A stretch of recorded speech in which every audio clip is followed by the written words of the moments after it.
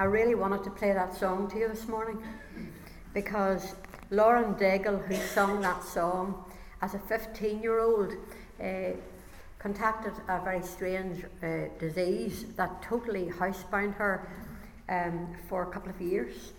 And during those years as a 15-year-old, she decided she was going to trust in God to take her through that time. And she's just in her early 20s, I believe, and she has just very recently released this album of some of her own songs. And already it has just broken through the Christian and the secular music world, just because she remembers what God does for her, and she testifies very clearly that it's in the dark times that God does his deepest work, that prepares us for what he has in mind. And as we look at the life of David, we can see this. So often we can see that it looked as though things were stacked against him, and yet he was going the right direction. And that's the title for our talk this morning. What direction are you going in? Because David had chosen as a young boy, a young child, he had chosen when he was out looking after sheep on the hillside, he had chosen that God was going to be his shepherd, that he was going to choose the one who created the heavens and the earth, that he was going to be God's man, and he wanted his heart to be like God's heart. And so he made that choice. That was the direction that he had set his life on. Whereas Saul had lost his way, and Saul had moved away from God and was going the wrong direction. And last time we saw that he was moving into distress and depression. And we're going to see that he continued to go the wrong way as we look at the story today. Now, just this title, What Direction Are You Going In? I just couldn't help but think of a little story over the weekend, because Jerry and I went to Vienna. We went over to the 24/7 prayer conference, and we had an amazing time there. But a lot of the time we were travelling back and forwards because there was different venues for the different meetings. So sometimes we'd be in the centre of Vienna, and other times we'd be further out. So we got we're priding ourselves a bit that we're getting used to doing these undergrounds, and being able to get the trams and kind of know where we were, and we could work it from Stephensplatz, and we knew where we were going. We're doing very well. But the last night we came out, it was quite late. We'd been at a great time. We'd had an amazing time of worship. There's a lot going on. About 11 o'clock we were heading home, and we were thinking, right, we know where we're going, we get on this. So we got onto this underground, and we were flying along, we're chatting away. Now, we had a bit of a problem because there was just two words we got kind of confused. One was Ub, and one was Uberla. And Ub was the name of the station we were going to, and Uberla was the place that was away up the track. Anyway, we were so engrossed in our conversation, we didn't quite catch where we should have got off. And after a wee while, we suddenly thought, I think we were overshot. So the next stop, out we popped. And as soon as we got out, we thought, no, we're right here. And then we kind of looked at each other and we thought, maybe we were going the right direction. So we turned around to get back into the train, and the train, how quickly they stopped, they just stopped like that. So that was that. So we decided then we'd sit down and we would scratch our heads and think a bit more. And then we thought, no, maybe we were going the right direction. So we waited, and the clock said another train was coming in 15 minutes. So we waited another 15 minutes, as it turns out, to go the wrong direction. So we wait for another 15 minutes, and then the train up, it pops again, and we hop, and we're going, and one stop, the next stop, and the next thing it just slides up, and the tram stops, and this voice in German and in English says, "Last stop, good night." So Jerry and I, we got out and we looked at all these people were kind of going, so we followed the crowd, as you do. And we looked out and we thought, no, this is nowhere near where we were meant to be. So we came back in, and the whole platform is completely deserted. By this time it's after 12 o'clock, after midnight, and we were thinking, are there any more trams? And where are we? And so we're sitting there, and then we began to study again, and we began to think, well, we're at the last stop, so we'll have to go back. That was pretty good deduction, wasn't it? So we kind of worked it out, and we waited for another 15 minutes. We saw there was one coming in, so sat another 15 minutes, and up came a tram, and we asked, we didn't use German, we tried to use our best sign language to some of these guys who told us yes and pointed, yes, that's the way. So sure enough, we got back into the tram when it came after 15 minutes, and coming up on 1:45, we were making it into the hostel. and then on top of all of that, we got into the lift where we're meant to go up 2 floors, and I accidentally hit the one for down 2 floors. So we decided that the Lord was trying to teach us that sometimes you have to go down before you go up. And anyway, it was a good story, and we had lots of laughs over it. But you see, this morning we're going to be talking about getting and going and growing on the right direction. That's what David was doing. And there were times when David, it seems, kind of got off the train and made a bit of a faux pas. But the thing was, he always wanted to get back on again. He wanted to turn around. That was the difference in his heart and Saul's heart. David was willing to turn around and go back and repent and go back the wrong direction again if necessary to get to the right place. Whereas Saul was constantly making faux pas and not willing to repent, or not willing to come to God and admit that he was wrong. He had a wrong spirit. He was going the wrong direction. And this morning, as we look at this story of Goliath, we are going to kind of test out what direction are we going in, because if we're going in the Lord's direction, we're going to get stronger. We're going to get stronger, and yes, through our mistakes, when we repent, God will even teach us and bring us even into greater victories, because that's what God does. And so we're going to read a little bit. We probably won't have time to read it all, but let's just remind ourselves of the scenario of all of this. And I want to ask you, what's your scenario today? Let's remind ourselves, 1 Samuel 17, verse 1. Now the Philistines gathered their armies together to battle, and were gathered at Succoth, which belongs to Judah. They encamped, etc., etc. We'll just move down. And Saul, verse 2, and the men of Israel were gathered together, and they encamped in the valley of Elah, and drew up in battle array against the Philistines. The Philistines stood on a mountain on one side, and Israel stood on the mountain on the other side, with a valley between them. And a champion went out from the camp of the Philistines, named Goliath from Gath, whose feet was 6 cubits and a span. And then it tells us about the bronze helmet he'd on him, and the coat of mail, and the bronze armour, and the javelin, and all of that. And he stood and cried out to the armies of Israel and said to them, "Why have you come out to line up for battle? Am I not a Philistine, and you're the servant of Saul? Choose a man for yourselves and let him come down to me. If he's able to fight with me and kill me, then we will be your servants. But if I prevail against him and kill him, then we'll be your servants." And the Philistines said, "I defy the armies of Israel this day. Give me a man that we might fight together." And so when Saul and all Israel heard these words of the Philistine, they were dismayed and greatly afraid. The scenario was that this Philistine Goliath, now Goliath apparently means uncover. I think it has the idea, according to Louis Giglio's book, has the idea of wanting to strip. And I want to tell you that Goliath is a kind of a picture of our enemy, of Satan, and he wants to strip you of everything that God would give you. He wants to destroy you. And so as we look at Goliath, we're actually looking at a picture of our enemy. And we see that he called himself a champion. The word champion means a middleman. One who could decide the outcome of a particular battle by one single-handed fight with a similar champion from the opposing side. Goliath fancied himself as a champion, the middleman, the one who was going to decide the battle.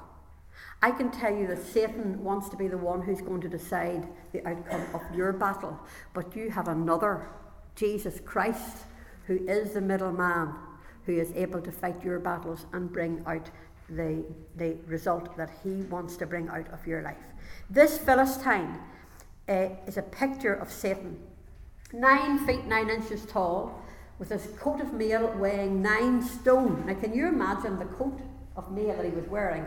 The coat itself weighed 9 stone. I mean, can you imagine what this man looked like? What his physique was like? And he wore a bronze helmet. Now bronze is heavy, so he had a bronze helmet on his head. He had bronze armour down his legs. I mean, can you imagine the weight of all of this? He had a bronze javelin hanging over his shoulders. Now I want to tell you something, that a javelin is a weapon that you throw. What a picture of the enemy. Because he loves to take take words and throw them like a javelin to hit your heart and hit your mind to destroy you. What a picture of the enemy. He was an intimidating sight to see. And the staff part of a spear, and he had a big, big spear, and the staff of it says, was like a weaver's beam. I don't know if you've been anywhere where you see weaving going on. Sometimes I've seen it in places throughout Ireland where you can go in and see them weaving. Have you ever seen that big beam thing? I mean, how was he going to hold that? That's what the staff of his spear looked like. And the spearhead itself, just the wee top of it, weighed over 1 stone. I mean, can you imagine all of this weight? I want to tell you, it's a very, very powerful picture of our enemy, of Satan. Goliath was a killing machine, and that's exactly what Satan is. Jesus said that he was out to kill and to steal and to destroy, and he is after us. And you see, it's very interesting that the children of Israel were in a valley situation. They were in the valley of Elah whenever this giant appeared. And so often, don't you think, it's so often whenever you're kind of in a bit of a low place going through a valley that the enemy comes up and steps up to confront you and to intimidate you and make you feel you're not going to get through this valley. And I don't know what kind of a giant is coming against you right now. Maybe you're in a place and you're in the mountaintop and you don't feel there's a giant around you. Well, do you know what? He might be around before too long, because he tends to look for those dips and those opportunities when he can come in to oppose you. And he speaks words. He speaks words that sound as though he has got the right to decide what's going to happen in your life. He comes like Goliath, with intimidating force and intimidating words. He speaks as though he is the champion of the world who has the right to rule us. And of course that is actually partly true, because he is known as the God of this world. But praise God, our champion Jesus has already decided who we belong to, so he has no right to rule over us. And the question is, are you in the valley right now, and is there a giant in your life? What is your scenario? Now, I've been reading, I must admit, not right through, but I've been reading bits and pieces out of this book, and I would recommend you to read it. It's called Goliath Must Fall, Winning the Battle Against Your Giants, and it's by Louis Giglio. And it's really a really good read, and I think you probably would really get a lot out of it. And certainly, I just feel it's a book for this season. But it's interesting that he points out that Goliath wasn't the only giant mentioned in the Bible. He was actually a descendant of a whole line of oversized warriors. And you can read about that in 1 Chronicles 20. And even these giants had different names. And so he points out that we could have a string of giants coming against us. Maybe that's why David took the 5 stones, just in case some of the brothers came along, that he was ready for them. But these giants will come against you, and they will come to shout and taunt you in your situation. Some of the words, Louis Giglio suggests that some of the words that the giant can shout at us are this: you're too small. You can't do it. You're too weak to overcome anything. I wonder if anybody heard those words. You're too old. That's a good one, isn't it? History is against you. The giant would say, I'm undefeated. You don't have a chance. The giant would say, you're just like your mother, or your father, or your sister, or your brother. The giant would say, this will always be a part of your life. You can't change. Get used to it. Your life will always be this way. Face it, deep down, you don't even want to be different. Those are some of the things that the enemy might say to you. But you know what? We're going to go through a journey today, and I believe we're going to see that God wants to say something different to you. As we read on in the story, we see that not only was this the scenario of the giant ready to fight and looking for someone to take him on, but we see that David was at home. Now, I know we touched on this last week, but I'm just going to mention it again.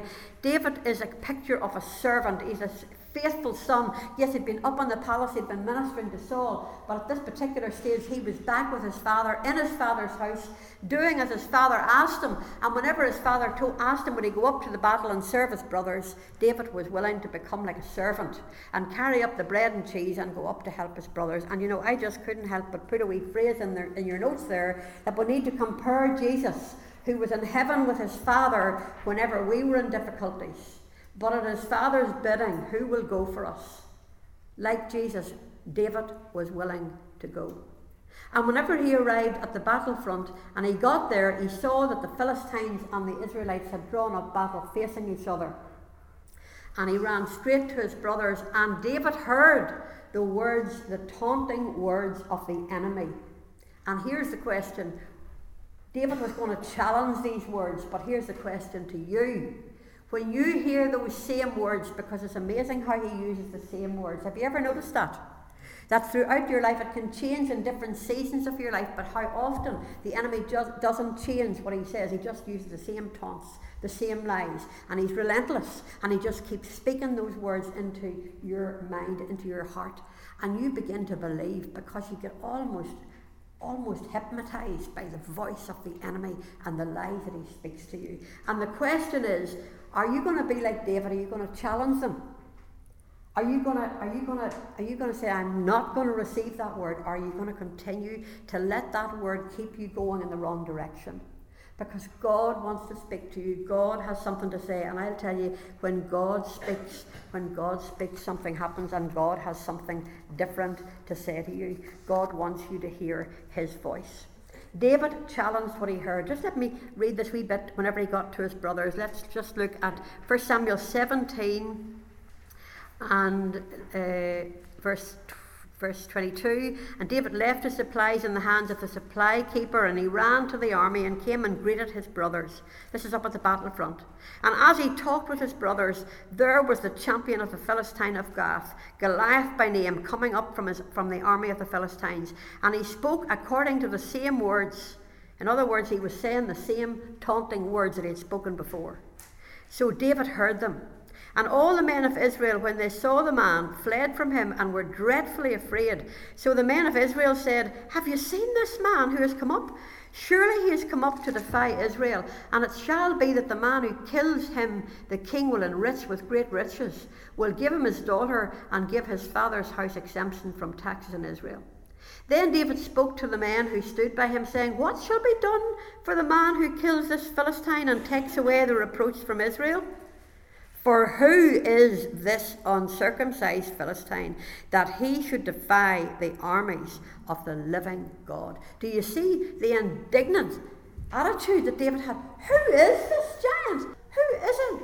And then he says, what shall be done to the man who will take away the reproach of Israel? You see, in that moment, David saw a cause for him to fight. And he was willing to fight.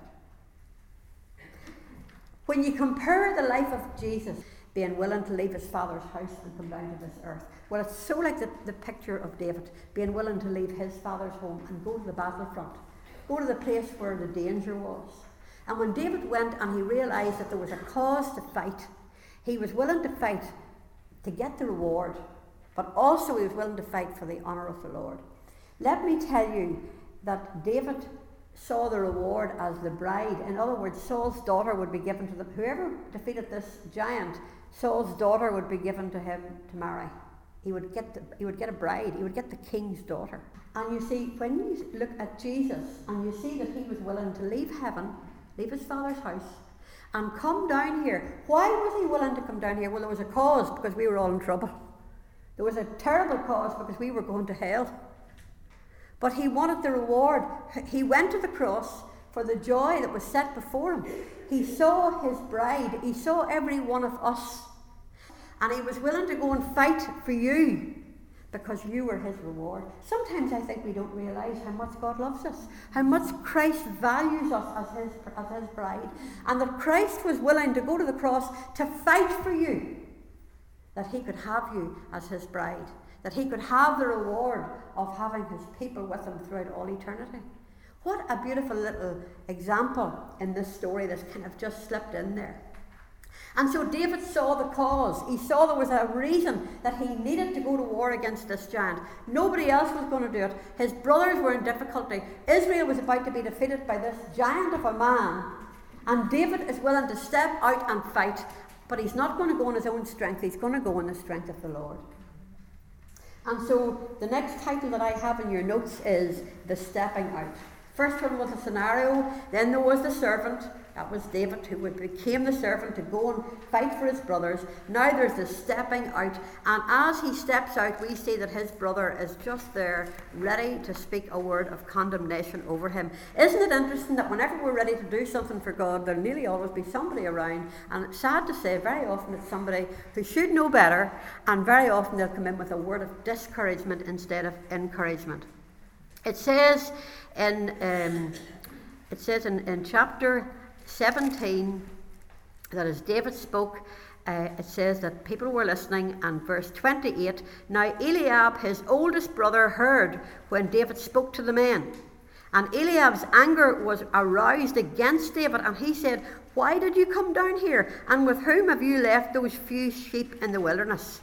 I know your pride and the insolence of your heart, for you have come down to see the battle. Do you remember we've talked over these last few weeks how there may have been some problems within the family of Jesse?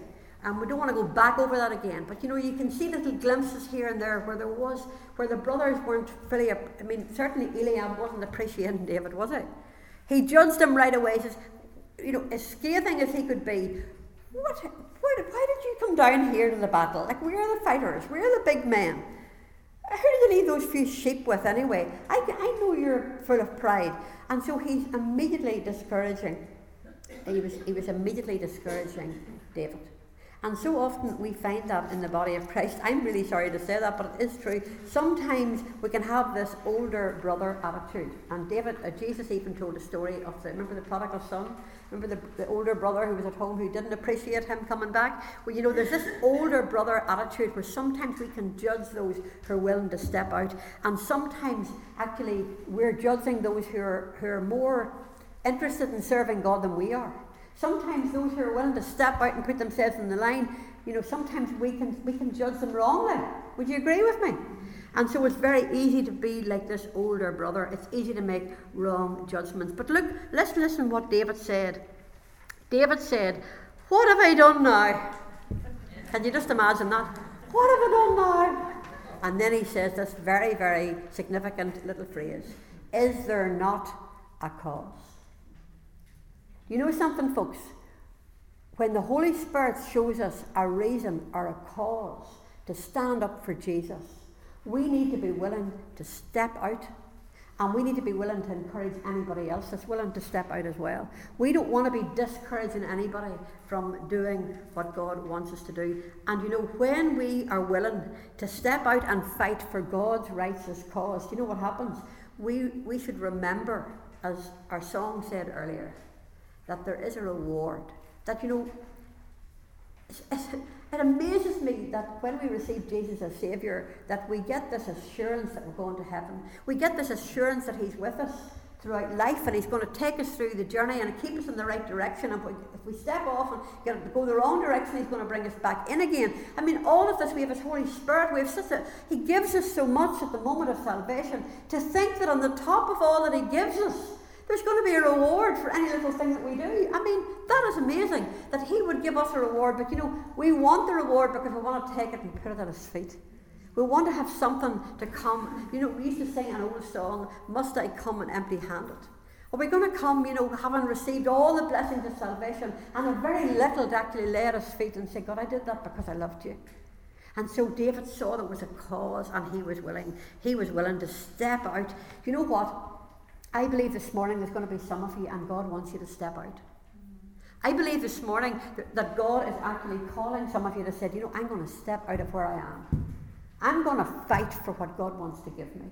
I am not going to sit back any longer. I am not going to allow the enemy to have his way in my life.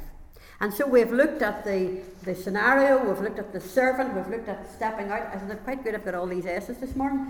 And now we're going to look at the Saul syndrome, because when Saul heard what was going on, that somebody was willing to fight. Remember, Saul was the tallest man, he was far taller than any other man in the kingdom, and yet he was shivering and afraid in a corner, afraid to go out and face Goliath himself.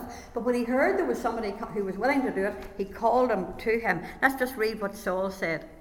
Verse 31. Now when the words which David spoke were heard, they reported them to Saul, and he sent for him. Then David said to Saul, let no man's heart fall or fail because of him, because of Goliath. Your servant will go and fight this Philistine. And Saul said to David, now just listen to this. How encouraging is this? You're not able to go against this Philistine to fight with him, for you're only a youth, and he's a man of war from his youth. And so Saul, even though he was kind of, well, are you willing to fight? He wasn't encouraging them either. But you see, you got to remember that Saul had a worldly mindset. Saul didn't think the way David thought. When you go in the wrong direction, you stop believing that God can do miracles. Would you agree with me? When you're going the wrong direction, your faith is going right down to zero, and you don't believe that God can do miracles. And Saul had become very worldly in his thinking. And so he was looking in the natural, he wasn't looking in the spiritual. And David said to Saul, your servant used to keep his father's sheep, and when a lion or a bear came out and took a lamb out of the flock, I went out after it and struck it and delivered the lamb from its mouth. And when it rose against me, I caught it by the beard and struck it and killed it. Your servant has killed both lion and bear, and this uncircumcised Philistine will be like one of them, seeing he has defied the armies of the living God. Moreover, David said, the Lord who delivered me from the paw of the lion and from the paw of the bear, he, listen, talk about declaration, he will deliver me from the hand of this Philistine. David was remembering what he had come through before. Do you know, it's very interesting about the idea of the lion and the bear. The lion, what does that remind us of in the Bible? So often it reminds us of Satan coming like a roaring lion seeking whom he might devour. David had already defeated the lion.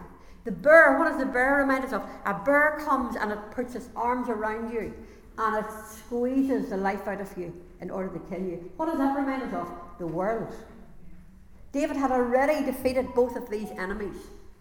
David knew, he remembered how God had delivered him in the past, and so he had confidence to speak out for the moment, for right now. And this day, now, that he was going to see the enemy of the Lord defeated.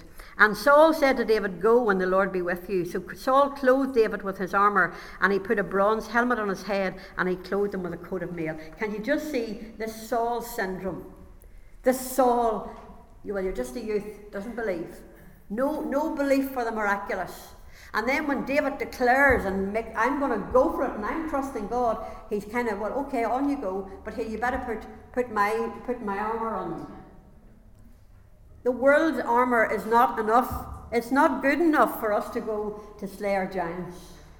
David put on Saul's armour and it was so heavy he couldn't even move. He said, I can't even walk in this because I haven't proved it. Listen, we needn't go to fight the Lord's battles trying to do it in the worldly way. We can forget about the worldly armour. It's not going to stand. It's not going to help us in any shape or form.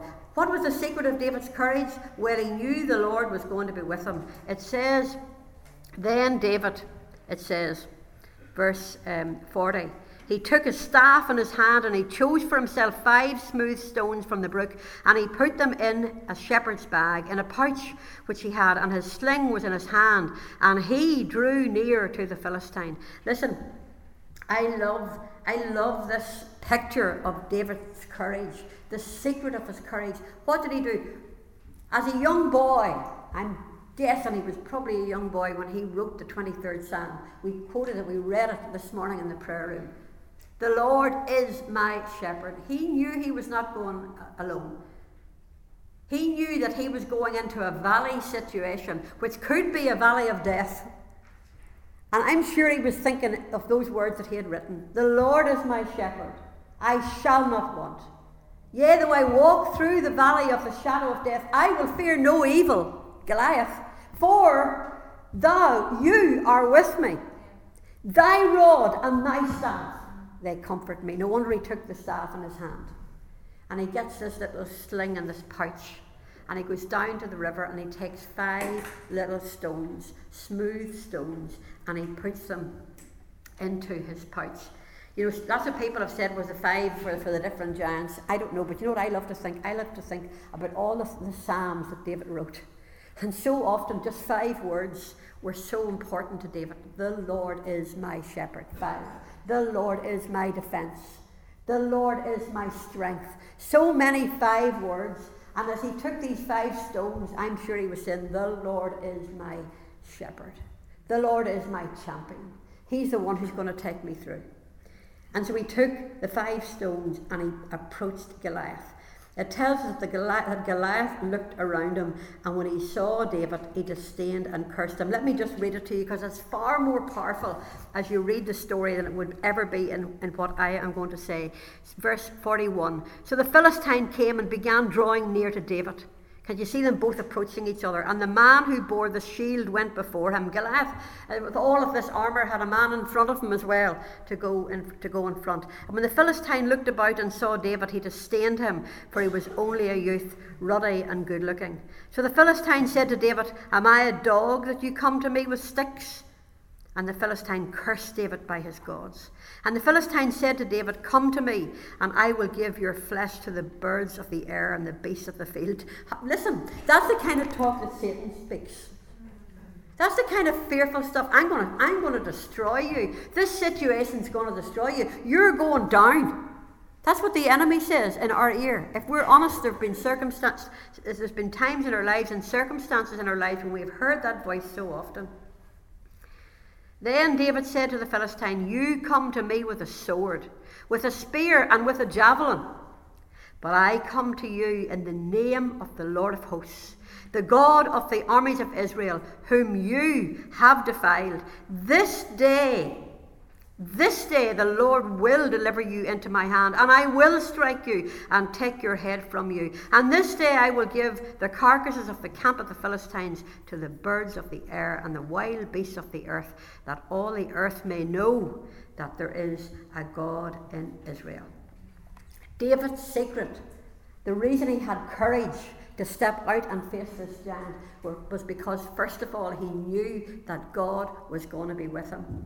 Secondly, he knew who he was. He knew his identity. It's interesting because just this morning I was getting a cup of tea out in the foyer, and Neil McClellan called me over, and he had been praying in the prayer room, and he just felt the Lord give him a word that he was to pass on to me this morning. And I had already written this word in my notes. And it's about identity. And I just feel the fact that God sent Neil to come and give me that word about identity means there's somebody here and you need to know who you are in Christ. There's somebody here and you need to know that you're not just any old person. You belong to Jesus Christ. He is your shepherd. You need to know that you come in his name. That you don't come on your own, that you come in his name. And you need to know that he is with you. And Neil said he'd give me 2 words. That was the first one. Knowing your identity. And the second one was that you needed to know about treasure, that you're a treasure in an earthen vessel. I think there's somebody in this room. God sent Neil, I believe, to bring those words, because there's somebody in this room this morning and you don't think you're of any value to God. In fact, maybe you don't even think you're of any value to anybody. You don't think you have anything that God can use. You think you're past it, you're done for. I'll tell you, I remember feeling like that way back in the 90s, when everything in my life had gone you get that word, pear-shaped, you get it out. I remember laying on my face in the ground and thinking, I am finished. I'm no good. I'm spoiled goods. I'm done for. I don't even know how to go on. But you know what? God lifted me up because Jesus went to the cross for me because of the joy that was set before him. He saw me and he went to the cross for me. If there was nobody else but me, he would still have gone to the cross. And it's the same for you. He saw you. You're his bride. He gave himself for you. He went to the cross for the joy that was set before him. And you're of much more value, Jesus said, than many sparrows. Don't think you're of no consequence. Jesus values you so much that he went to the cross for you. You're in an earthen vessel, but you're a treasure. Maybe there's somebody this morning and you need to say to yourself, I am God's treasure.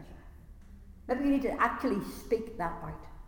Also had another word this morning from Karen, wherever she is, and she felt it was so important for women this morning that there were women here who needed to learn to speak out and use your voice. You've got a voice for a reason. You don't win these battles by being mealy-mouthed and by shutting your mouth. That's what the enemy wants to do. He wants to put his hand over your mouth and he wants to stop you declaring God's truth and speaking God's word. You've been given a mouth and you've got to learn to use it, and you've got to start declaring it, because out of your mouth will go the word of God, and the word of God is a sharp two-edged sword, and it defeats the giants in your life. And so David is using the sword of the word of God, and he's declaring, the Lord, I belong to him, and you're Goliath, you're going down. That's what he was basically saying to him. You're going down. David knew he belonged to the shepherd. That was his true spiritual identity. And he knew the power of God in his life already. He knew that the battle was the Lord's. Do you know what? We need to remind ourselves that the battle is the Lord's. David was just ready for a supernatural victory. I wonder, are there people here this morning? I wonder, are there some of you, and you're just ready to get a supernatural breakthrough, a supernatural victory, that your giants, those things, whatever they are, whether they're small or great, that those giants are going down this morning. Oh Lord, may it be so. David was just set up for a supernatural victory. Let's read the rest of these verses here. Verse 47, then David said, all of this assembly shall know that the Lord does not save with sword and spear, for the battle is the Lord's, and he will give you into our hands. And so it was, when the Philistine arose and came and drew near to meet David, that David hurried and ran towards the army to meet the Philistine. And David put his hand in his bag and took out a stone, and he slung it and struck the Philistine in the forehead, so that the stone stank into his forehead, and he fell on his face to the ground. Get the picture. David wasn't going to shrink away from this giant. You know, there's times in our lives when it's really easy to just get into a corner and pull the sheets over your head and just say, I'm just staying here, and I just have to lie in here and go into depression. And that's not the way we win our battles. We've got to step towards the problems. We've got to be real. We've got to start to tell others and go and get help. Start to talk. Bring it into the light. Don't let it stay in the darkness.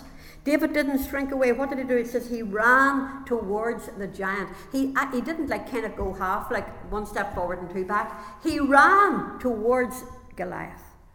He faced it.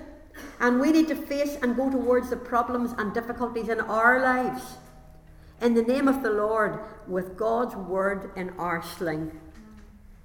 And you see, when he took that sling, and you can just see him as this little youth, so much smaller than Goliath, no armour, just coming with his sling and his staff, and he comes and he starts to sling the stone, and as he loosed that sling, that stone went, and I am convinced that the Spirit of God took that stone and guided it to the very spot, that it just hit the giant in the little opening, the only place in his armour where anyone could attack or break through.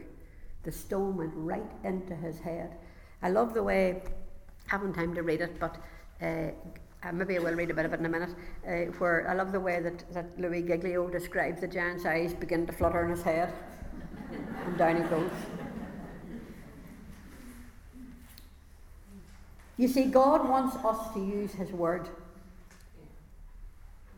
The word of God is a sword of the Spirit. And he wants us to take his word and use it. And I believe that we can put God's word into our sling, so to speak, according to the situation, and we can actually have the Holy Spirit's help to just loose that and actually destroy the giant that's coming against us. It's very interesting because in the Old Testament, in Judges 20 and 16, it talks about 700 select men. They were all actually left-handed men, so they were a bit out of sync with everybody else, but there were 700 of them, and it says that they could sling a stone at a hair's breadth and not miss. I believe that's what God wants us to learn, to be women in the Spirit. That we can take the word of God. That's why it's so important to get the word into our hearts. If we don't get the word into our hearts and into our minds, if we don't think the word and speak the word, then we're not going to be able to take it and put it in the sling and use it against the enemy. But we've got to get the Word of God, and we've got to learn to be experts, select women who can take it and throw it at a hair's breadth that it's not going to miss. And the enemy will go down every time. Because God's Word is greater. What God says is greater than anything that's coming out of the enemy's mouth. And we can take down those giants in our lives. And God wants us, by His Holy Spirit, He wants to make us accurate with His Word. And David didn't only defeat the giant. Let me read on what it says, because not only did he kill him with this stone. It says, so David prevailed over the Philistine with a sling and a stone, and struck the Philistine and killed him. But there was no sword in the hand of David. Remember that Jesus defeated the enemy, not with a sword. Remember, He told Peter, put away your sword. He defeated the enemy by giving His life. Not by might, not by power, but by my Spirit, says the Lord. Therefore David ran and stood over the Philistine, and took the Philistine's sword, and drew it out of his sheath, and killed him, and cut off his head with it. And when the Philistines saw that their champion was dead, they fled. Now the men of Israel and Judah arose and shouted, and pursued the Philistines as far as the entrance of the valley to gates of Ekron. And the wounded of the Philistines fell along the road, even as far as Gath and Ekron. Get the picture. David threw that stone, and by the power of God, that stone, I just see it going, maybe it had to go like that, but it was going the right way. It was going to hit the spot. It hit the spot, it took the giant down, and then he goes and he pulls out the sword of the giant, and he stands over him, and just to be up that everybody else would see that he's definitely dead, he takes it and he hacks off his head. Now again, there's a lovely chapter in this about how the enemy, how Jesus has defeated and taken the head of the enemy. The battle didn't last long. It says here in Louis Giglio's book, to cut to the chase, this battle didn't last too long. If you'd paid a lot of money for a ringside seat or a pay-per-view pass, you'd have been disappointed. But the action, though swift, was stunning. Goliath and David exchanged a few key words. David took out a stone, slung it at the giant, and the giant fell at his feet, dead. Bam! The fight was a first round knockout. 10 seconds after the opening bell, everything was over except the popcorn and the sweeping up. And then he takes his sword and he cuts the head off. I'm not sure if I can just find where I've marked that bit, but it was really, really good as well if I can find it. But he takes the head off and he hangs the head up. He holds it up, and you can imagine he was talking about maybe he didn't get right through all the sinews. It was a bloody mess, wasn't it? To cut through his head and then lift the head up. But why was that important? That everybody could see that he really was dead. Do you know what? We need to realise that when we come and we fight our giants actually Jesus fights for us when we realise that He is the one who's already won the victory, and on account of what He has done, we claim the victory through the power of what He says and what He has done for us. That our enemy, our giant, is already dead. It has no power over us. Whenever we realise that, we can actually take the head of whatever that giant is. Maybe it's been an addiction. Maybe it's been some kind of a relationship problem. Maybe it's been unforgiveness. Whatever that giant is that's coming against you, whatever that taunt is, you need to take that head. And I love what Louis Giglio said. You need to actually start to show your victories. Talk about the victories. Talk about the giants that through Christ that have been knocked down in your life. So often God does things for us, and what do? Zip. We don't hold up the head of what was tormenting us. We don't tell anybody about it. We just sort of, okay, so. And then before we know that giant's knocking on our door again. Because he's saying, I'm not really dead, I'm here. No, we need to declare it, confess it, bring it into the light. There's power in confession. There's power in speaking out what Jesus Christ has done for you. That's what Lauren Daigle's talking about. She's remembering that she went through hardship, but God's brought her through. And so we see this giant is dead, but here's the point that really grabbed me this week. Not only did he take the head off, but you see whenever the Philistines realised that the giant was down, and they saw the head, and they realised he was really, really dead.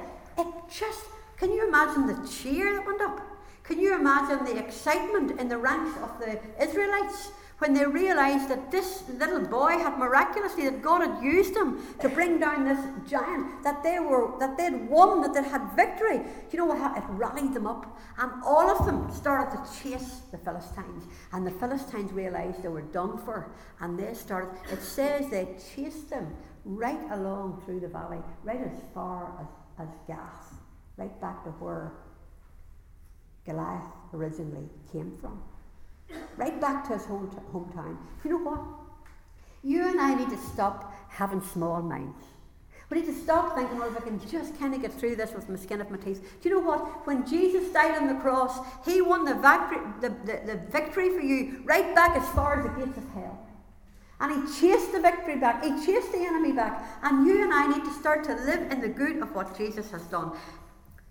We've talked so far this morning, and how's my time going? Not too bad. The scenario, we've looked at that. We've looked at where we're at. We've looked at the servant, how David became like a servant. We looked at how he stepped out. We looked at how he dealt with the Saul syndrome, the worldliness. We looked at the secret of his courage.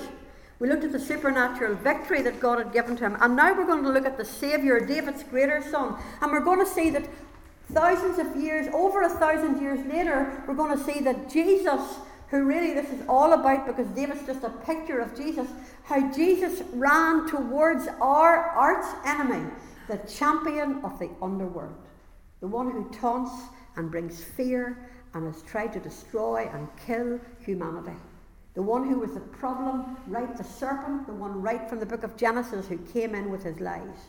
And Jesus ran towards him. Jesus became the champion, the middleman, the one who was going to make the decision as to who was going to win or lose. Jesus died for us, and he rose again. And he not only dealt Satan a death blow, but he totally defeated him and defeated his dominions forever. He plundered the camp of the enemy, just the way the Israelites did. They went and they plundered the Philistines.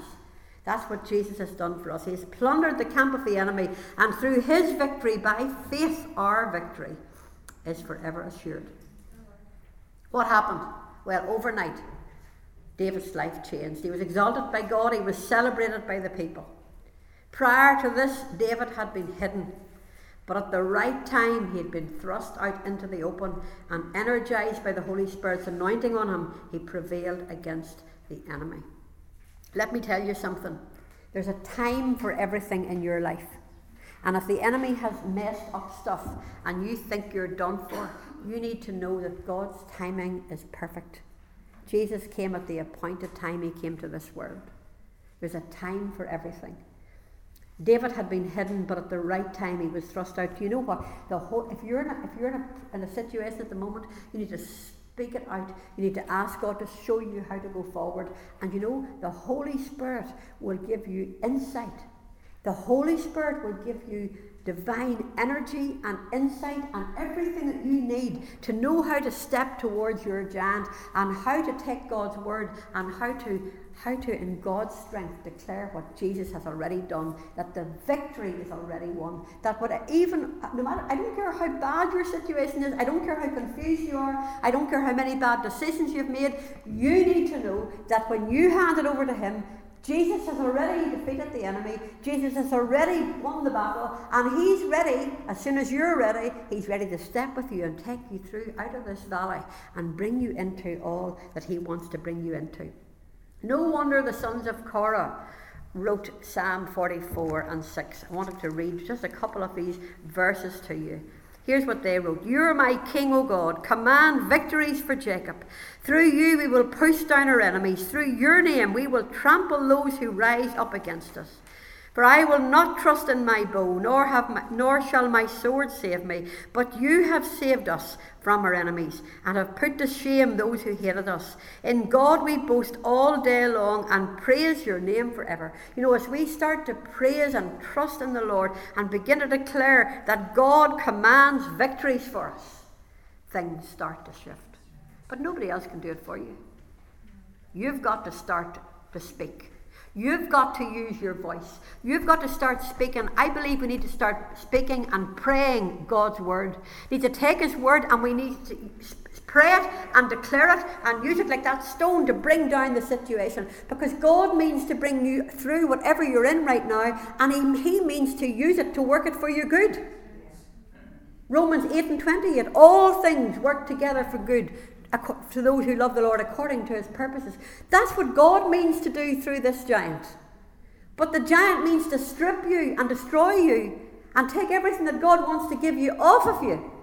And God's saying, look, just keep your eyes on me. Just keep reading and declaring my word. No wonder the sons of Korah declared, you are my king, O God.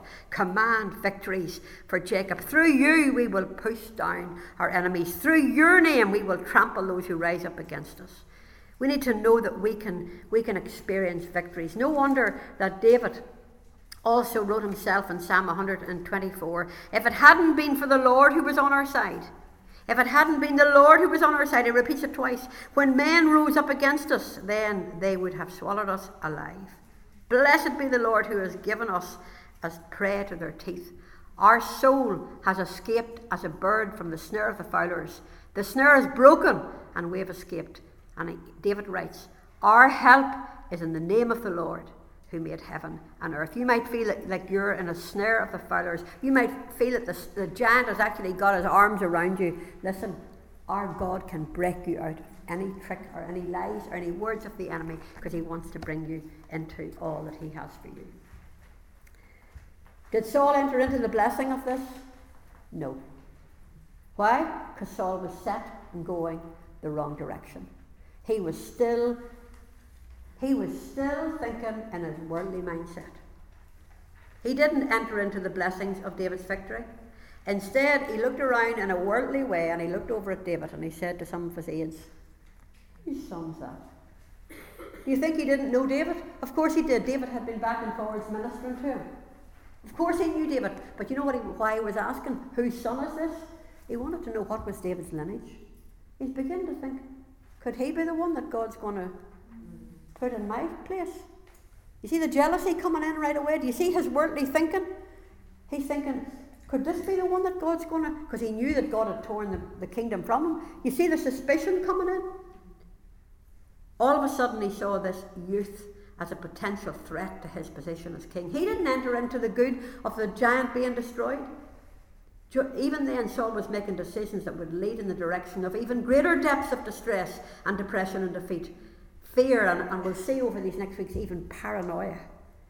Whilst David was moving towards more spiritual enlargement and more victory,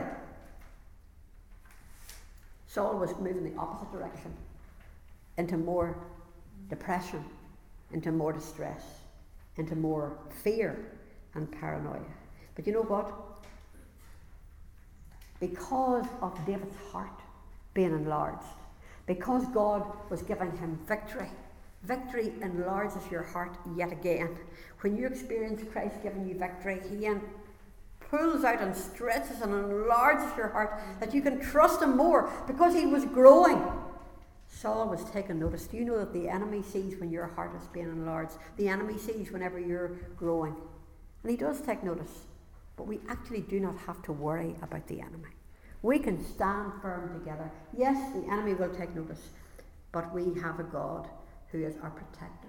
Yes, we're in a war situation. Of course we are. We've got to fight. But you know what? God wants to stretch our hearts for more courage.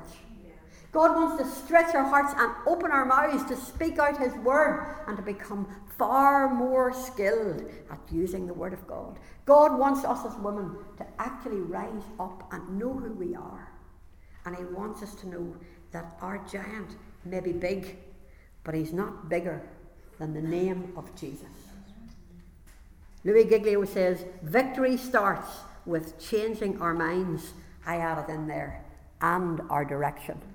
Jerry and I had the wit to get off when we got to the last stop. We had the wit to realise we weren't going anywhere where we were. We had to make a complete turnaround and go back, get on again. And you know what? God worked it out, and we found the place, no problem. And sometimes in life we can take a wrong turn and we can get ourselves in trouble. But you know what? In my experience, what I have discovered, that God actually uses the diversions. He actually uses the things we get ourselves into to work it all out for his purposes, even to equip us in a greater way. What kind of a God have we got? that he can actually use all those wrong turns and all that. We've all made them. Don't tell me you've never made a bit of a diversion. Jerry, isn't that right? God means to work it and turn it around for good. Victory starts with changing our minds and our direction and believing that Jesus fought once and for all and our giant has fallen. Listen, folks, he's dead. He's down. There's a whole chapter in this book about how snakes, after they cut the head off them, how they still wriggle. All you're experiencing is the wriggle of a snake. He's already defeated. Don't let him upset you. Start speaking and trusting out and declaring how great your God is, because he is mighty. And you know the wonder of it all? This mighty God loves you. I mean, how amazing is that? He loves you. He's committed to you. He's in covenant with you. He's promised he'll never leave you or forsake you. He wants you to start to trust him. A relationship you've got to trust. And he wants your heart to expand and trust him more. And you only do that by stepping out in faith whenever it's scary. And whenever you think it's too big, that's the time to step out in faith. That's the time to trust him. And that's the time to let him take his word. Put your giant down. In Jesus' name. Amen. We're going to stand and we're going to sing, Bless the Lord, O my soul. Just as we were worshipping there, I just had this picture, and it was like someone in the room was standing, and it was like the giant was lying dead across their feet. And it was like the Lord was saying, would you just step over that dead giant and move forward.